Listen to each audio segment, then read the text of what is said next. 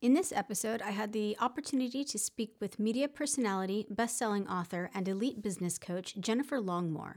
Key points addressed were Jennifer's books regarding her rhetoric and knowledge on identifying and realigning one's purpose professionally, personally, and spiritually.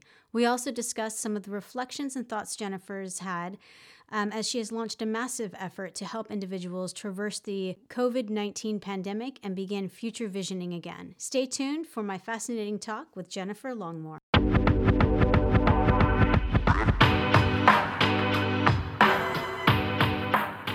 Hi, my name is Patricia Kathleen, and this podcast series contains interviews I conduct with women, female identified, and non binary individuals regarding their professional stories and personal narrative. This podcast is designed to hold a space for all individuals to learn from their counterparts regardless of age, status, or industry. We aim to contribute to the evolving global dialogue surrounding underrepresented figures in all industries across the USA and abroad. If you're enjoying this podcast, be sure to check out our subsequent series that dive deep into specific areas such as vegan life, fasting, and roundtable topics. They can be found via our website, patriciakathleen.com, where you can also join our newsletter. You can also subscribe to all of our series on iTunes, Spotify, Stitcher, Podbean, and YouTube. Thanks for listening. Now let's start the conversation.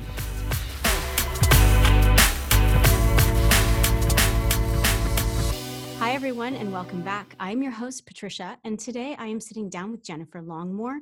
She is a media personality, best-selling author, and elite business coach. You can find out more about her endeavors and all of the work that she's involved in www.souljourneys.ca. Welcome, Jennifer.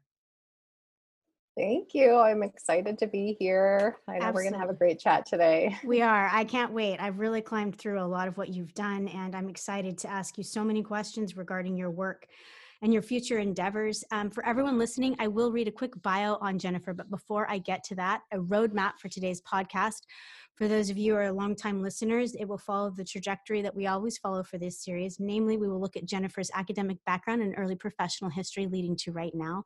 Then we'll look at unpacking soul journeys. We'll get into the logistics of who, what, when, where, funding, growth, client base, and then we'll get into some of the more specifics of the ethos and the philosophy behind the work that she's doing there. And we'll also address some of the, at least a few of the plethora of books that she has written over the past decade. And we'll then turn our efforts towards asking Jennifer about any goals that she may have for her businesses and her own personage. For the next 1 to 3 years. That's an area that's changing for a lot of us given the recent COVID-19 pandemic. And we'll wrap everything up with advice that she has for those of you who are possibly looking to get involved with what she's doing.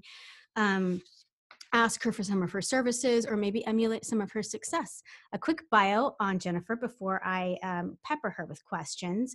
Jennifer Longmore, a leading authority on soul purpose and elite business coach to enlighten entrepreneurs, is a sought-after media personality, 3-time best-selling author, is world-renowned for her laser-like clarity in seeing into the depths of your soul and bridging your connection to universal consciousness. For more than 15 years, she has served clients in permanently shifting the limiting beliefs and patterns that prevent them from being who they really are so that they can live their most abundant, aligned, and accelerated soul's journey. With over 30,000 soul purpose sessions, including the who's who of actors, professional athletes, CEOs of leading companies, and other influential luminaries, Jennifer continues to offer these high-level sessions to souls who are really committed to shine their light. And again, her website is www.souljourneys.ca. Now, Jennifer, it says 3-time best-selling author, but I think I saw 5 somewhere on another one of your bios. I kind of lost track. You're a prolific author, and I love that because I think it's it becomes it's more than just a body of work and something that you've clearly honed the skill of, but it also becomes very relatable to the way you communicate your information. It's not just this business coach one-on-one, person-to-person, verbal. It becomes written, and it's a different form of, a pedagogical lens, of an instructional lens, which I adore, and I kind of get into the minutia of a little bit too much. But before we get to all of that, I was hoping that you could draw us like a narrative of your academic background and early professional life prior to starting Soul Journeys. Yeah, I'd love to. And I love that you point that out about the books, because when I did my master's thesis, I just dilly-dallied on that thing. Like my professor contacted me and she said, "You realize that you've got about 6 months to write this and hand it in before you have to redo your entire master's. Like, it's okay if you don't want to do your thesis, but you're going to have to pick a lane now, right?" Because it Hmm. just felt so daunting to me having so much material. And it's so funny to me that I've published 10 books now. Like, that's just because I really thought I was done with writing after I finished my thesis. I was like, I am never writing another book again. That was, Yeah. like a total birthing process. And here I am. So when I was younger, my parents decided that my mom would stay home with me because it actually was more financially advantageous for them for her to stay home than go to work and pay a babysitter. So she stayed home with me. And my mom, I think, secretly always wanted to be a teacher. So she taught me, and I was reading and writing and, basically at a grade 5 level by the time I got to kindergarten. And Hmm. I was asked to constantly sit in front of the class and read to the class, which as a shy kid was actually really painful, to sit on a chair above my other Yeah. peers and read a story to them like a teacher would read. And people would come in and gawk at me, and they would bring in people from the school board and, let's look at Yeah. this girl. They wanted to skip me ahead to grade 4. And my mom's like, no, that's not going to happen, because she's going to miss all of those social things that she needs. So I was in gifted classes for a long time, and I didn't view myself that way. In fact, it was really embarrassing, and it made me other. And I really, because I was already very spiritual and woo and very intuitive, I already felt like an outsider, and Yeah. I was doing my best to fit in. So every time I got taken out of a class to go to a special class, it was super uncomfortable for me. So I feel like I spent a great chunk of my time in school trying to figure out who people needed me to be so I could fit in, because I Hmm. felt like a really old soul. I got along way better with adults, and I felt like kids my own age in some ways were kind of annoying. Um, it was refreshing to me when I would finally find a kid that could have deep conversations with me. So I ended up in grade 11 having a co op, and I went into a class for developmental services. And all of these parents asked me to be their private worker for their kids. So these kids had Down syndrome or Mm. autism or various things, and so I got hired by all these parents, and I ended up working like 40 hours a week doing these one-to-one contracts after school. And then I got approached by other agencies who wanted me to come and work in group homes and stuff. So then they all wanted me to go and get a developmental service worker diploma at college. And my parents had a meltdown. They're like, no, you're going to university. You're the first kid in our family that's going to go to university. That's how it's going to be. But up until then, I always thought I'd be a teacher. And then I ended up going through for social work. And then I specialized in forensic social work and went into forensics for many years, investigating crimes against children, which I know you've read that about my history. Yeah. And so that was an intense job. And fast forward to what's going on in the world right now, I was a crisis worker. I just responded to crises all the time. I got promoted into management positions, director positions, and then I knew how to lead other leaders through crises.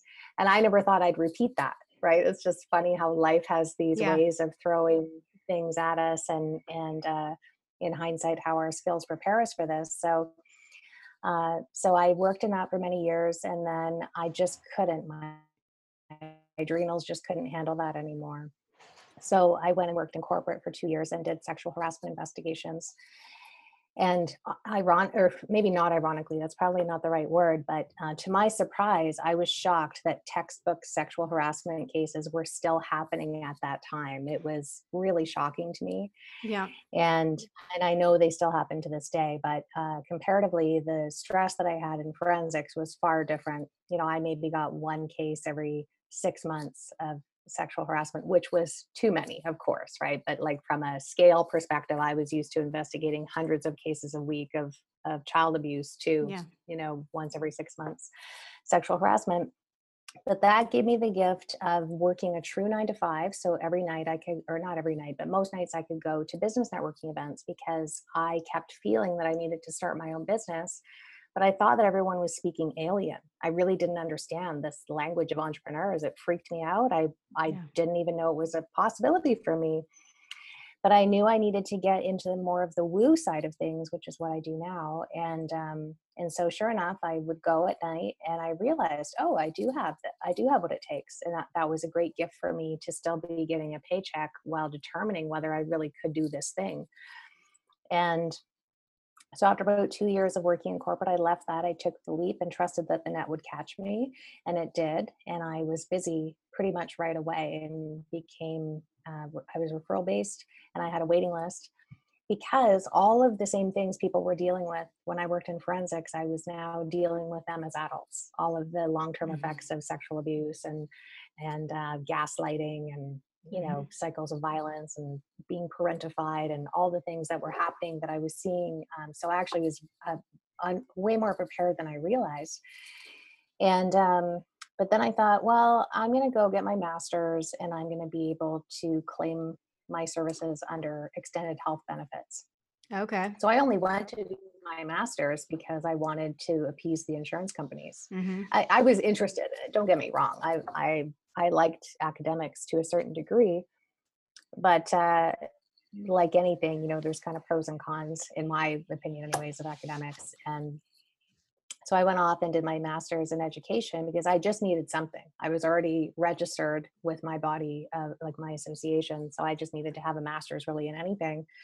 But by the time I got my master's, I realized I didn't actually like to work with clients that only wanted to come and do the work when their insurance would cover it and when their insurance would run out. And sometimes it would be 9 months. They would, instead of just, continually investing in themselves, they only wanted to come if someone else was paying for it. And it's not that there's anything wrong with that. It's just that for me, I like to work with people that are constantly moving forward and not finding obstacles to do that. So anyway, so I did my master's and realized that I didn't need it after all, but still grateful that I did it. And now, 16 years later, here I am, You've got that having book that evolved was your my. Everest. Yeah. Yeah, exactly.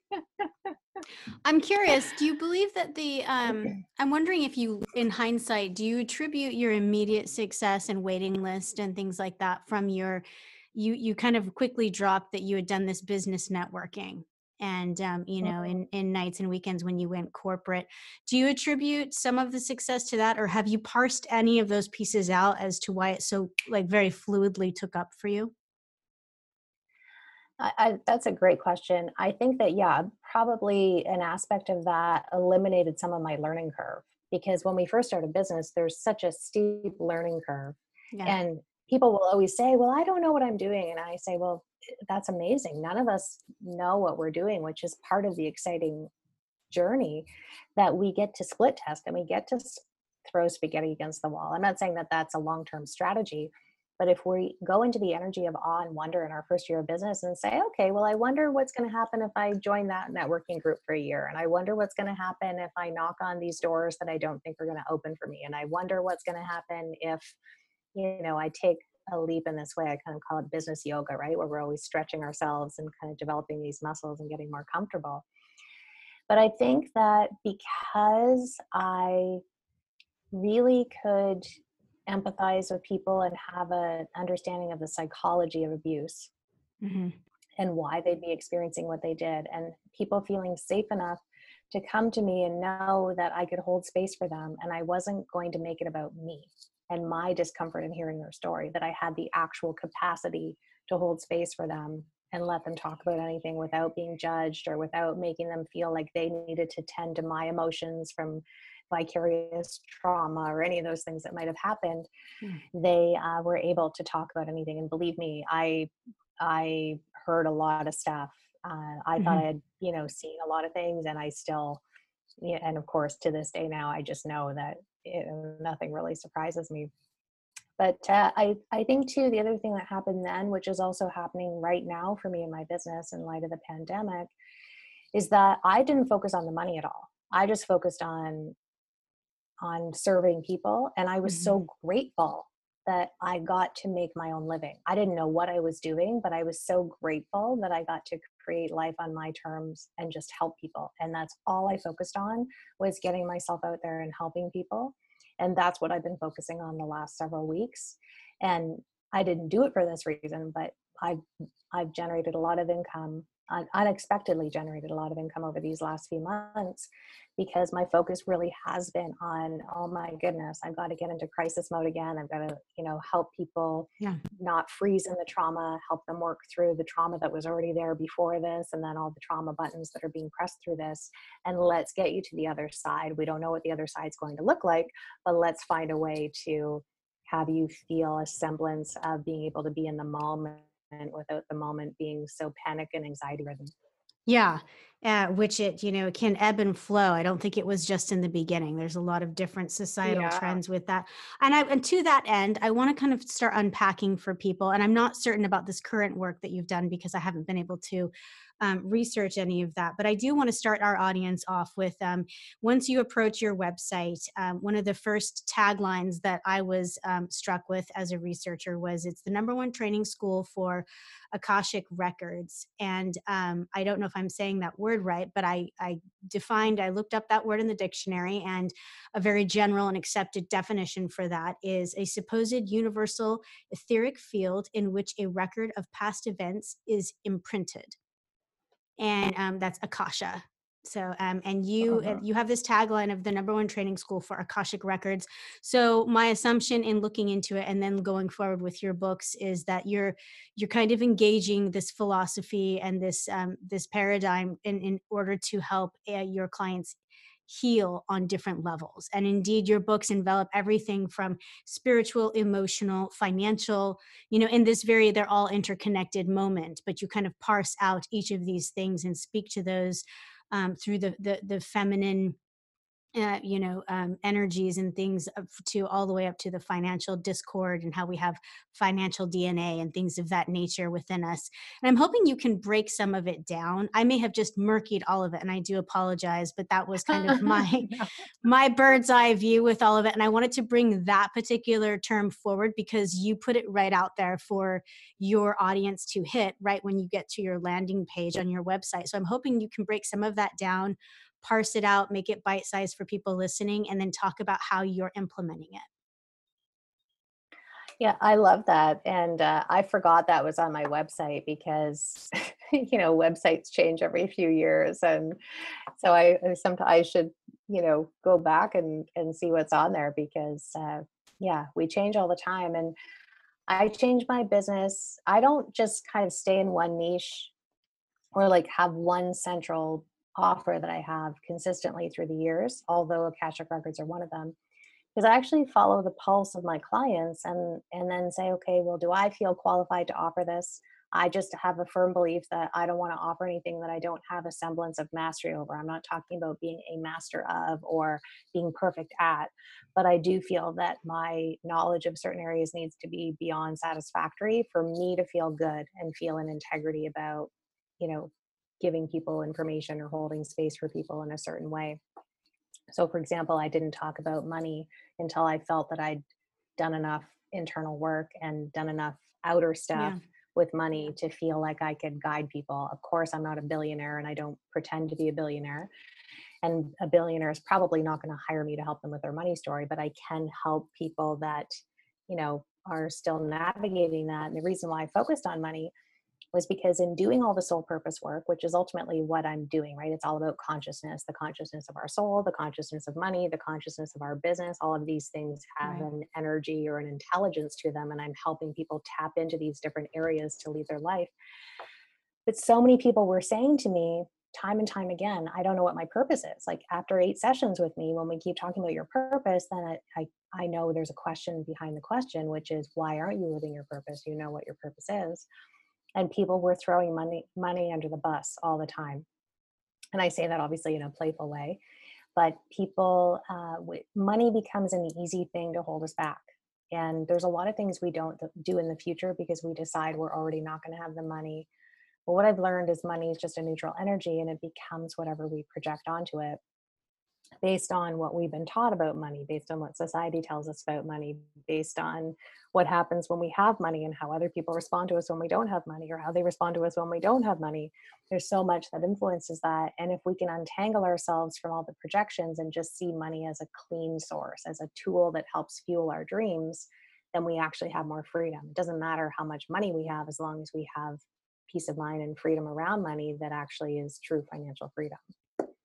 Yeah, and that's interesting. So, one of my questions was going to be your diagnostic tool set. And I don't know if it's a questionnaire or when you have a new client intake, let's say one on one, because I know you offer a few different services on your website. I always wonder when someone like you with this vast array of education and this growing toolkit, if you will, knowledge base, how you correctly ascertain which prognosis and implementation or activities or techniques is appropriate per each client. Do you have a set kind of rule list or intake thing that you do with every client, or does it sounds like it varies? You said you follow the pulse of your clients, and so what Mhm. does that mean in like reality, like realistic tangible terms? Mhm.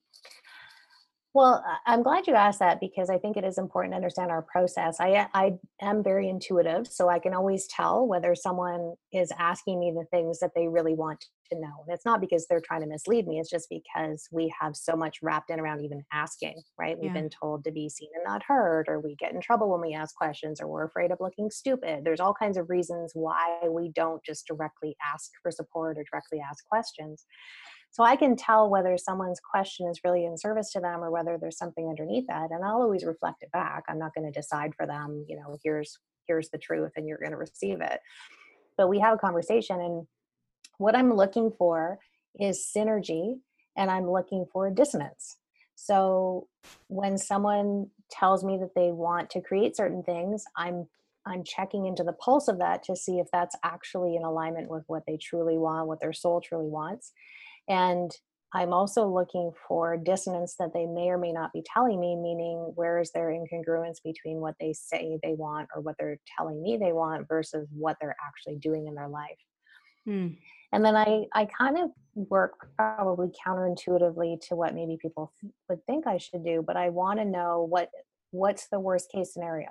You want to have a seven-figure business, or you want to, you know, find a soulmate, or you want to do whatever it is people are telling me they want. Tell me what the worst case scenario is of you having that, and it stops people, and it snaps them out of whatever neural pathways they're in to open them up to what the actual fear is. Because the reason why we don't do things in life is because we have fears. Usually they're unconscious. So once we illuminate what that fear actually is, then we can heal and reframe and create perspective, and also receive perhaps intuitive guidance around, okay, well, how do we help you create that so that fear is no longer an obstacle? Yeah. So a common fear would be, a fear of being attacked, right? If I have it all, then I'm hot pickings basically for other people to criticize me and take me down. So if people are already expecting to be taken down when they succeed, they're going to respond as though they're already being taken down. They're going to dramatically slow down their progress with their goals because they're just trying to keep themselves safe. So if we find a way to help people see that they're safe in being successful, for example, then they can take that path more easily. Because what happens is when people don't know why they're responding in fear, they then beat themselves up. Oh, I'm stupid. I'm not capable. I'm not enough of X, or I'm too much of Y. And they instantly make themselves wrong because we learn that at a very young age, that when in doubt, it must be my fault. And so if we're not moving forward in whatever goal we have, we instantly start beating ourselves up. And then that's a vicious cycle. We just are on a hamster on a wheel. Then we just have a hard time moving forward because it's really hard to get motivated when we're also telling ourselves that we're stupid or incapable or unqualified or whatever, Mhm. things we're telling ourselves. Yeah, and you talk a lot, not a lot. In the book that I did read, and I should clarify for everyone listening, I read Quantum Leap for the Soul: Manifesting Miracles Through the Power of Co-Creation, which was written a number of years ago, I believe 2014, 2015, maybe earlier, I can't remember. And then I also had a look at Heal Your Money Story, but not in completion. And so I'm speaking namely about Quantum Leap for the Soul. You start off in this introduction of the feminine divine, and this feminine power, and kind of defining it. And even for myself, who had heard the term and indeed done some studying around it, it clarified and demystified some attributes that I had wrongly associated with it. And then Oh, you parse it out through all of the different metrics that it's represented in our life, and different areas. You give examples of things like that, and it's in order to apply it to this manifestation process, of miracles and this creation of one's own path and destiny. And I'm wondering how much of that, looking at your library of books that you've produced that I haven't had the privilege yet of reading, how much of those kinds of principles are applied and intertwined with one another. As someone who's coming into your work and really trying to apply some of your core tenets, is there a mm, similarity, or do you feel like everything is kind of a separate journey, a stepping stone, if you will, into the path? that's a great question. I think it's important to look at feminine energy, but I would say that overall, my general philosophy is around oneness. And I recognize that as humans, we have this innate need to get out our label maker 3000. And I know you'll appreciate this because we both grew up in the same time frame, right? Hmm. We just are so attached to putting labels on everything. And I remember being young and really just thinking, why can't we all just be one? Not that we have to be the same, but why do we have to use he, she, and all kinds of things? Like, why do we have to identify? And there's nothing wrong with identifying that, but every time we create separation by way of labels, we it how we do one thing is how we do others, and so we start to see separation. I mean, we're seeing it right now in the pandemic. Holy cow, week by week it changes, but there's a lot of polarity, and there's a benefit to polarity for sure. But I think that the ultimate goal is to have unity consciousness where we're really just all operating from our heart center, and our hearts are what speaks truth as opposed to all of the other things. And of course, intellect is important and our physicality is important and so on. It shapes who we are. But I want to help people understand how does all of this stuff shape who you are, and then who are you beyond that? Yeah. At the core of who you really are. Yes, of course, I'm white. I was born in North America. I had working middle class parents. Of course, my viewpoint of the world and my experience in the world and how other people treat me is predicated on all of that stuff. That shapes who I am. So I'm not rejecting it, but I also want to move beyond that at some point. And so that is part of, I think, the work that I do on the soul's journey with folks is allowing ourselves to constantly evolve and releasing attachment to who we were or who we thought we were, and being in the moment of who we are now. And that, I would say too, with what's going on in the world, is a gift. I know that the way it's being delivered, it doesn't feel like a gift, but if we're going to look at silver linings in this, it's that we have an awareness, and we're coming to various degrees of this awareness, that who we were before just isn't coming back. And there's a level Right. of almost ceremony that we need to have around saying goodbye to the aspects of us that we're just, we can grace and bless them. Thank you for bringing me to this point in my life.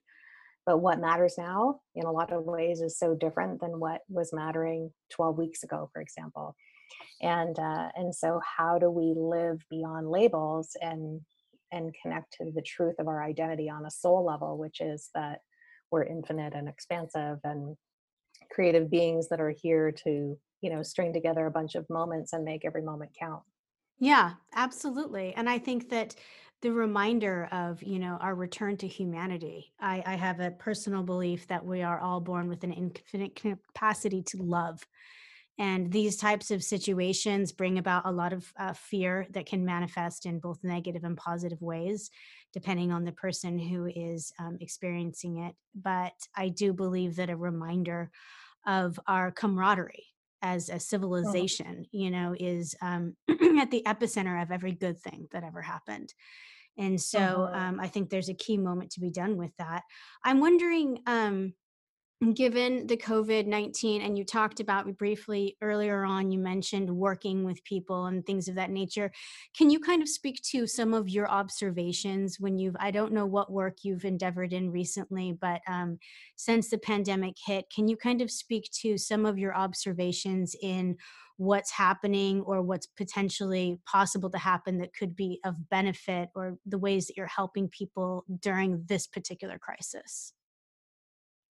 Yeah, I've noticed that people overall are having an existential crisis. So people like me are busier right now because people want to know, what's the meaning of life?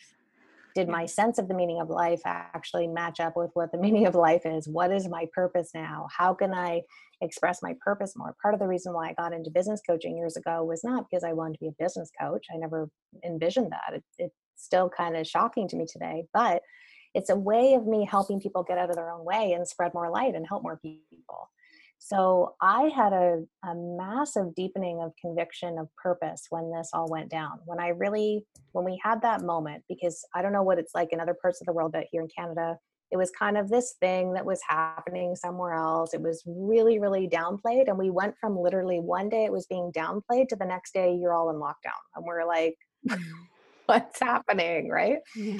And it was in that moment that I had a lot of things happen. One of them was what's called almost like a solar feminine rising, where we just get this like fire in us, right? And I thought, oh, I instantly thought of, I could see it all playing out almost in like a 30-second movie of the decimation of small and medium-sized businesses, Mhm. what it was, the amount of people that were going to be without jobs, the massive financial hit. Um, we still had no idea at that time what the virus was going to be or not be, but just the fallout, I could see it. And I had this feeling of, I need to help humanity. This deep, like primal mother energy almost come over me. And I've talked to a lot of women who had a similar feeling. So I've been busier than ever because everyone initially it was presented as, hey, everyone, now that you're at home for 2 weeks, why don't you learn some things? But that was never the angle I took, because I could see that the long-term cause and effect was already bigger than what we were being told. Mm. And so I really started promoting much more of the spiritual trainings that I had, creating spiritual community, finding affordable ways for people to have access to me so that they could take the edge off and have some clarity. Because I'm well known for speaking truth. And a lot of people came back from years ago saying I needed the truth, and I knew exactly who I needed to come to. So I always tried to deliver it with love, of course, but the truth, there's nothing really convenient about the truth. It's Right. uncomfortable a lot of times when we're not ready to hear it, but people still know they needed it. So I've been spending a lot of time guiding people towards what their purpose is and what their purpose is now. And like I said, having almost like a ceremony of grieving the aspects of our lives and the aspects of ourselves that are not, they're just not going to be able to come with us, but also really celebrating and honoring and honing the aspects of ourselves and our skills that are needed more now than ever. I think one of the Mhm. things people are noticing, especially in my community, is that they were made for this time. They really have gotten to see with 2020 vision that, oh my goodness, my whole life has prepared me for this moment. Yeah. And that's certainly how I felt when, what I shared with you about all the crisis work that I used to do. So that's a piece of it, the existential piece. And then the other piece is really people live from trauma anyways. They don't know they are. But something like this that really pokes a lot of trauma buttons, and there's so many layers of trauma. If we don't deal with that, we just freeze. And there's a lot of people that are frozen, and then they're making themselves wrong because they're frozen and they know they need to move, but they just can't move. I think we've all had that experience when we wake up in bed and we're just lying there and we feel like we're sinking deeper and deeper into the bed. Mhm. A lot of people are feeling that they're living life that way right now. And so they feel guilty that they're not out there helping, but they can't bring themselves to, everything feels like an effort because they've got adrenal fatigue. Brushing their teeth feels like an effort.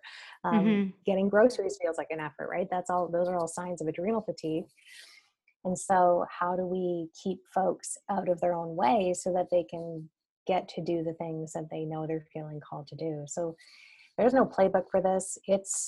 it's complex, it's layered, it's profound, and there's a lot of gifts in this, and there's a lot of suffering and tragedy in this too. And and then you put social media on top of that, Yeah. and the fact that already pre-COVID, we had fake accounts and AI that were purposely gearing information to us, people that run fake accounts to try and guide the narrative and get us believing certain things. Hmm. And so we're seeing that now with just the ways that, and then you've got people that are scrolling, they're hypnotized and they're scrolling, they're highly susceptible because they're in a more hypnotic state, and they're reading headlines on one camp or the other, it doesn't even matter. And they're taking it as truth because they're not at that level of a discernment, because they're in their theta brainwaves, right? Essentially being Yeah. hypnotized by the scrolling. So they're taking in things to be true that may not be true. I'm not saying they're not true.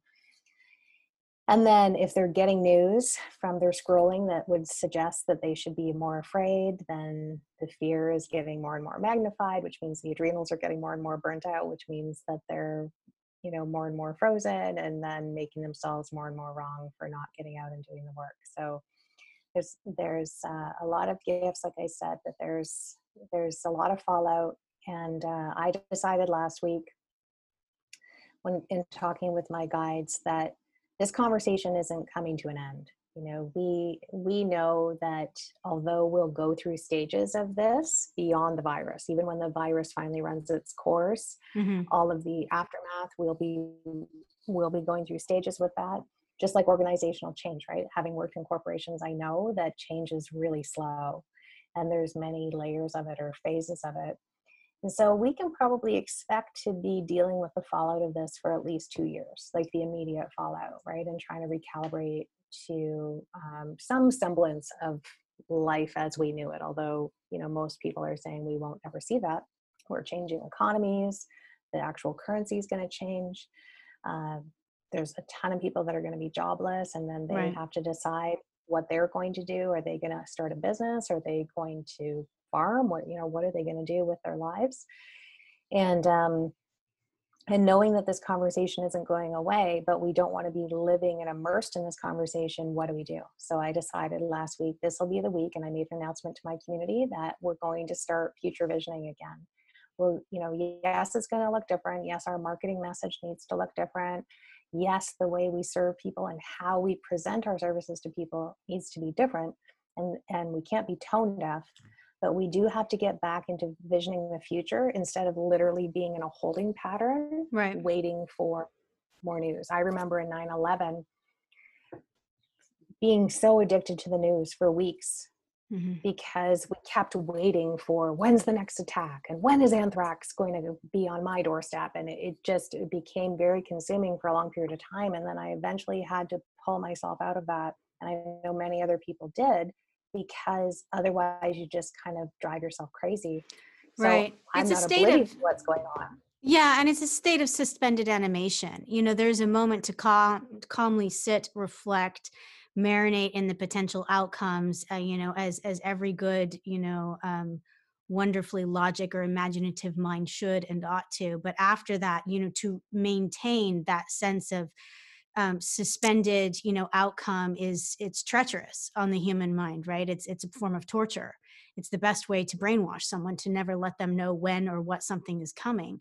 So, and Mhm. I agree with what you're saying. I'm really interested in talking about the future visioning again, and that you're pushing people to do. But before we get to that, I was dying to know, after all of my research, I always ask myself, what is the number one thing that you yourself, Patricia, just cannot wait to ask Jennifer?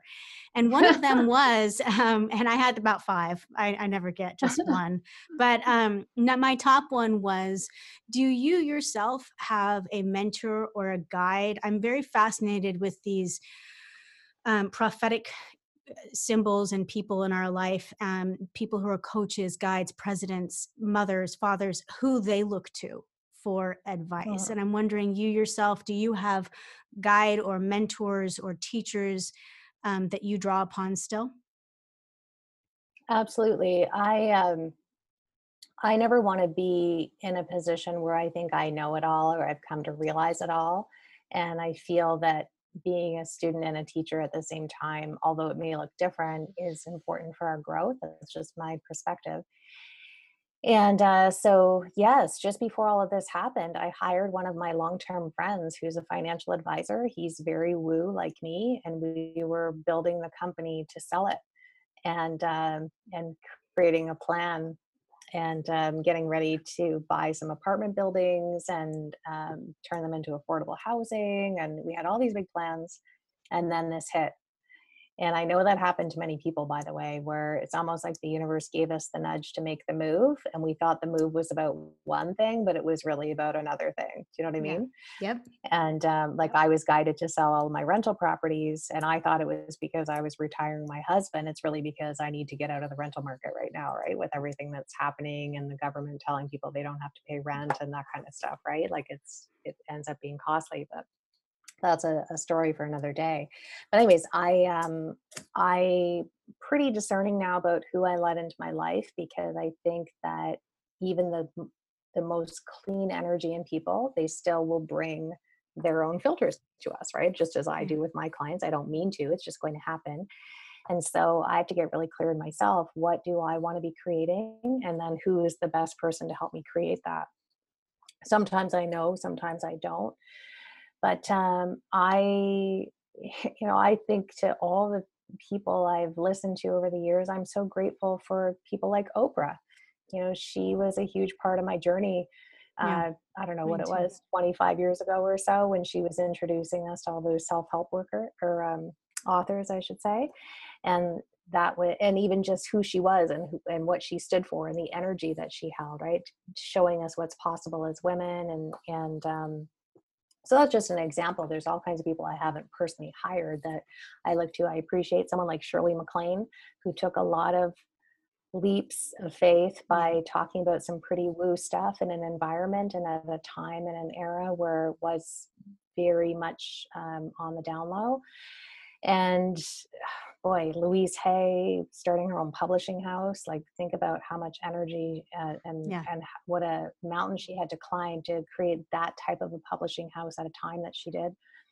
So there's a lot of people I admire. There's a lot of people I'm grateful for, and I think, aside from being grateful for my parents bringing me onto this planet, regardless of what our relationship was, I think I'm most grateful to myself, honestly. And I would invite people to look at that for themselves, because we've all been through some stuff that in hindsight, we can look at it differently. But at the time, we think, holy cow, like what, why am I going through this? And so I'm grateful that I have dedicated myself to growth so that I can move more and more towards the person that I want to meet when I'm not in a body anymore. When I greet that version of me when I'm out of a body, I want to look at her in the eyes, and I want her to look at me in the eyes and say, "Good job, champ. You Yeah. did a good job. You did what you came there to do." I love that. I love that analogy. I can see it like dancing before me. That example is Mhm. so epic to talk about who you want to be when you're no longer in a body anymore and run into.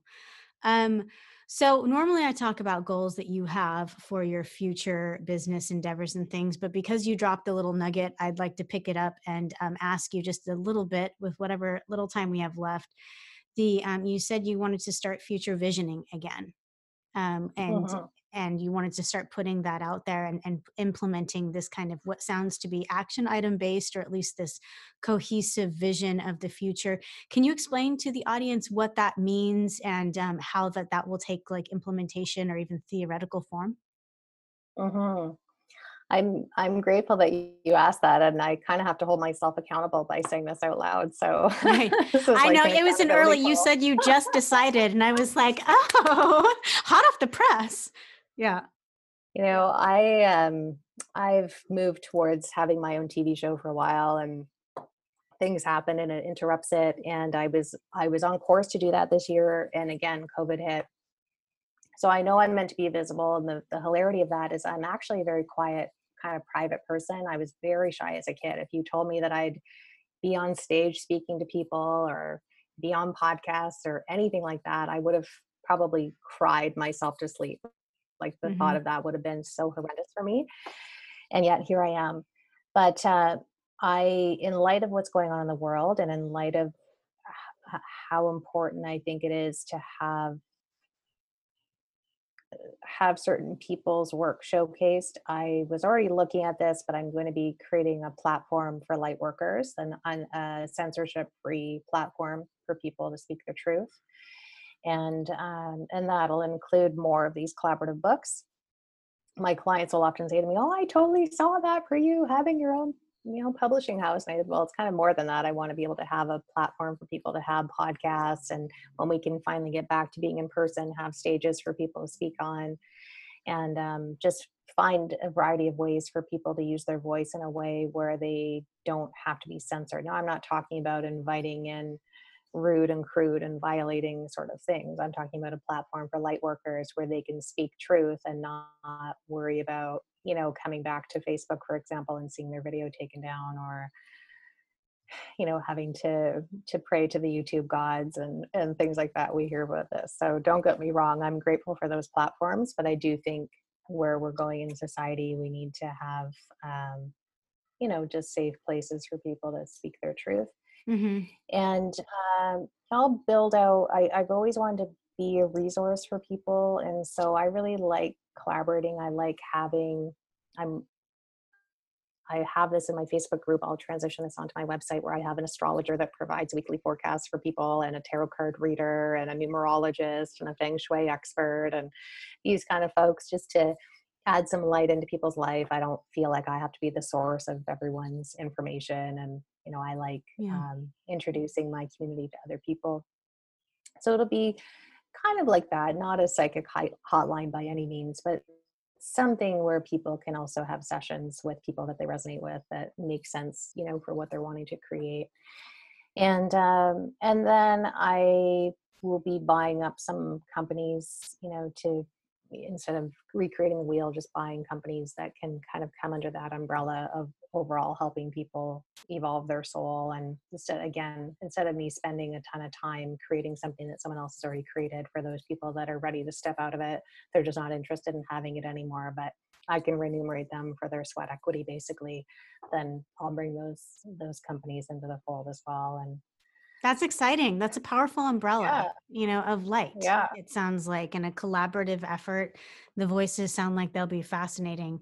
This is a really exciting goal. And I just got it first. I scooped everybody who you're going to talk to. Awesome. That's exciting.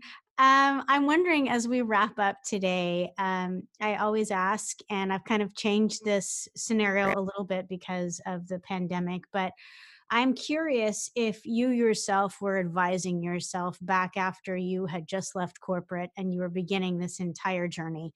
Not one book was written, you were just starting everything out. What are the top three pieces of advice you would give that person, knowing what you know now?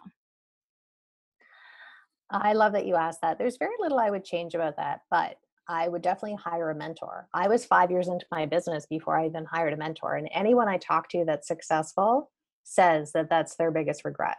There has yet to be a single person I've spoken to that didn't, because mentors really, first of all, remind you of what your goals are and hold you accountable to them, but they also, um, they shorten your learning curve, because presumably you're hiring people that have already created what you want to create. So I would have done that. There was a point in the beginning where I was kind of swimming in fear, and fear became like Groundhog Day. I got so bored with it that I eventually just said, okay, well, fear is boring me now, so I'm just going to put myself out there. What do I have to lose? Yeah, I like that. So I guess I wouldn't say it's a regret, but I could have easily allowed myself more speed. And I also, as I mentioned, went into a place of awe and wonder in the beginning. So instead of deciding people were going to say yes or no, I just decided I was in control of the doors. So I decided that I was in the driver's seat, rather than other people were inviting me to their table. I had my table that I was going to invite people to, if that makes any sense. Yeah. So I definitely knocked on doors, and some doors flew open that surprised me, and other doors that I thought would open didn't open. And so I needed to learn how to be unattached to whether the doors opened or not. But I definitely could have been way more relentless about the doors that I knocked on, Mhm. and really just created an abundance of opportunities. And then I also would have hired someone more quickly, meaning like an assistant. I got really bottlenecked and it stagnated my growth. And I just didn't know how to hire an extension of me. And then I realized I don't need an extension of me. I need to be me. And I need to hire someone that knows what to take off my plate. It wasn't my job to know what they could take off my Mm-hmm. plate. It was their job to know what they could take off my plate. So my growth definitely slowed down because like I said, I was the admin and the janitor and the bathroom cleaner and the Mm-hmm. you Yeah. know the, Yes. all the things. Nothing wrong with those things, but at some point it became problematic because I was too busy. So Mm-hmm. All right. It sounds, and to that last point, I speak primarily for those who are familiar with my work. I speak largely with women, female identified, non binary individuals, and children.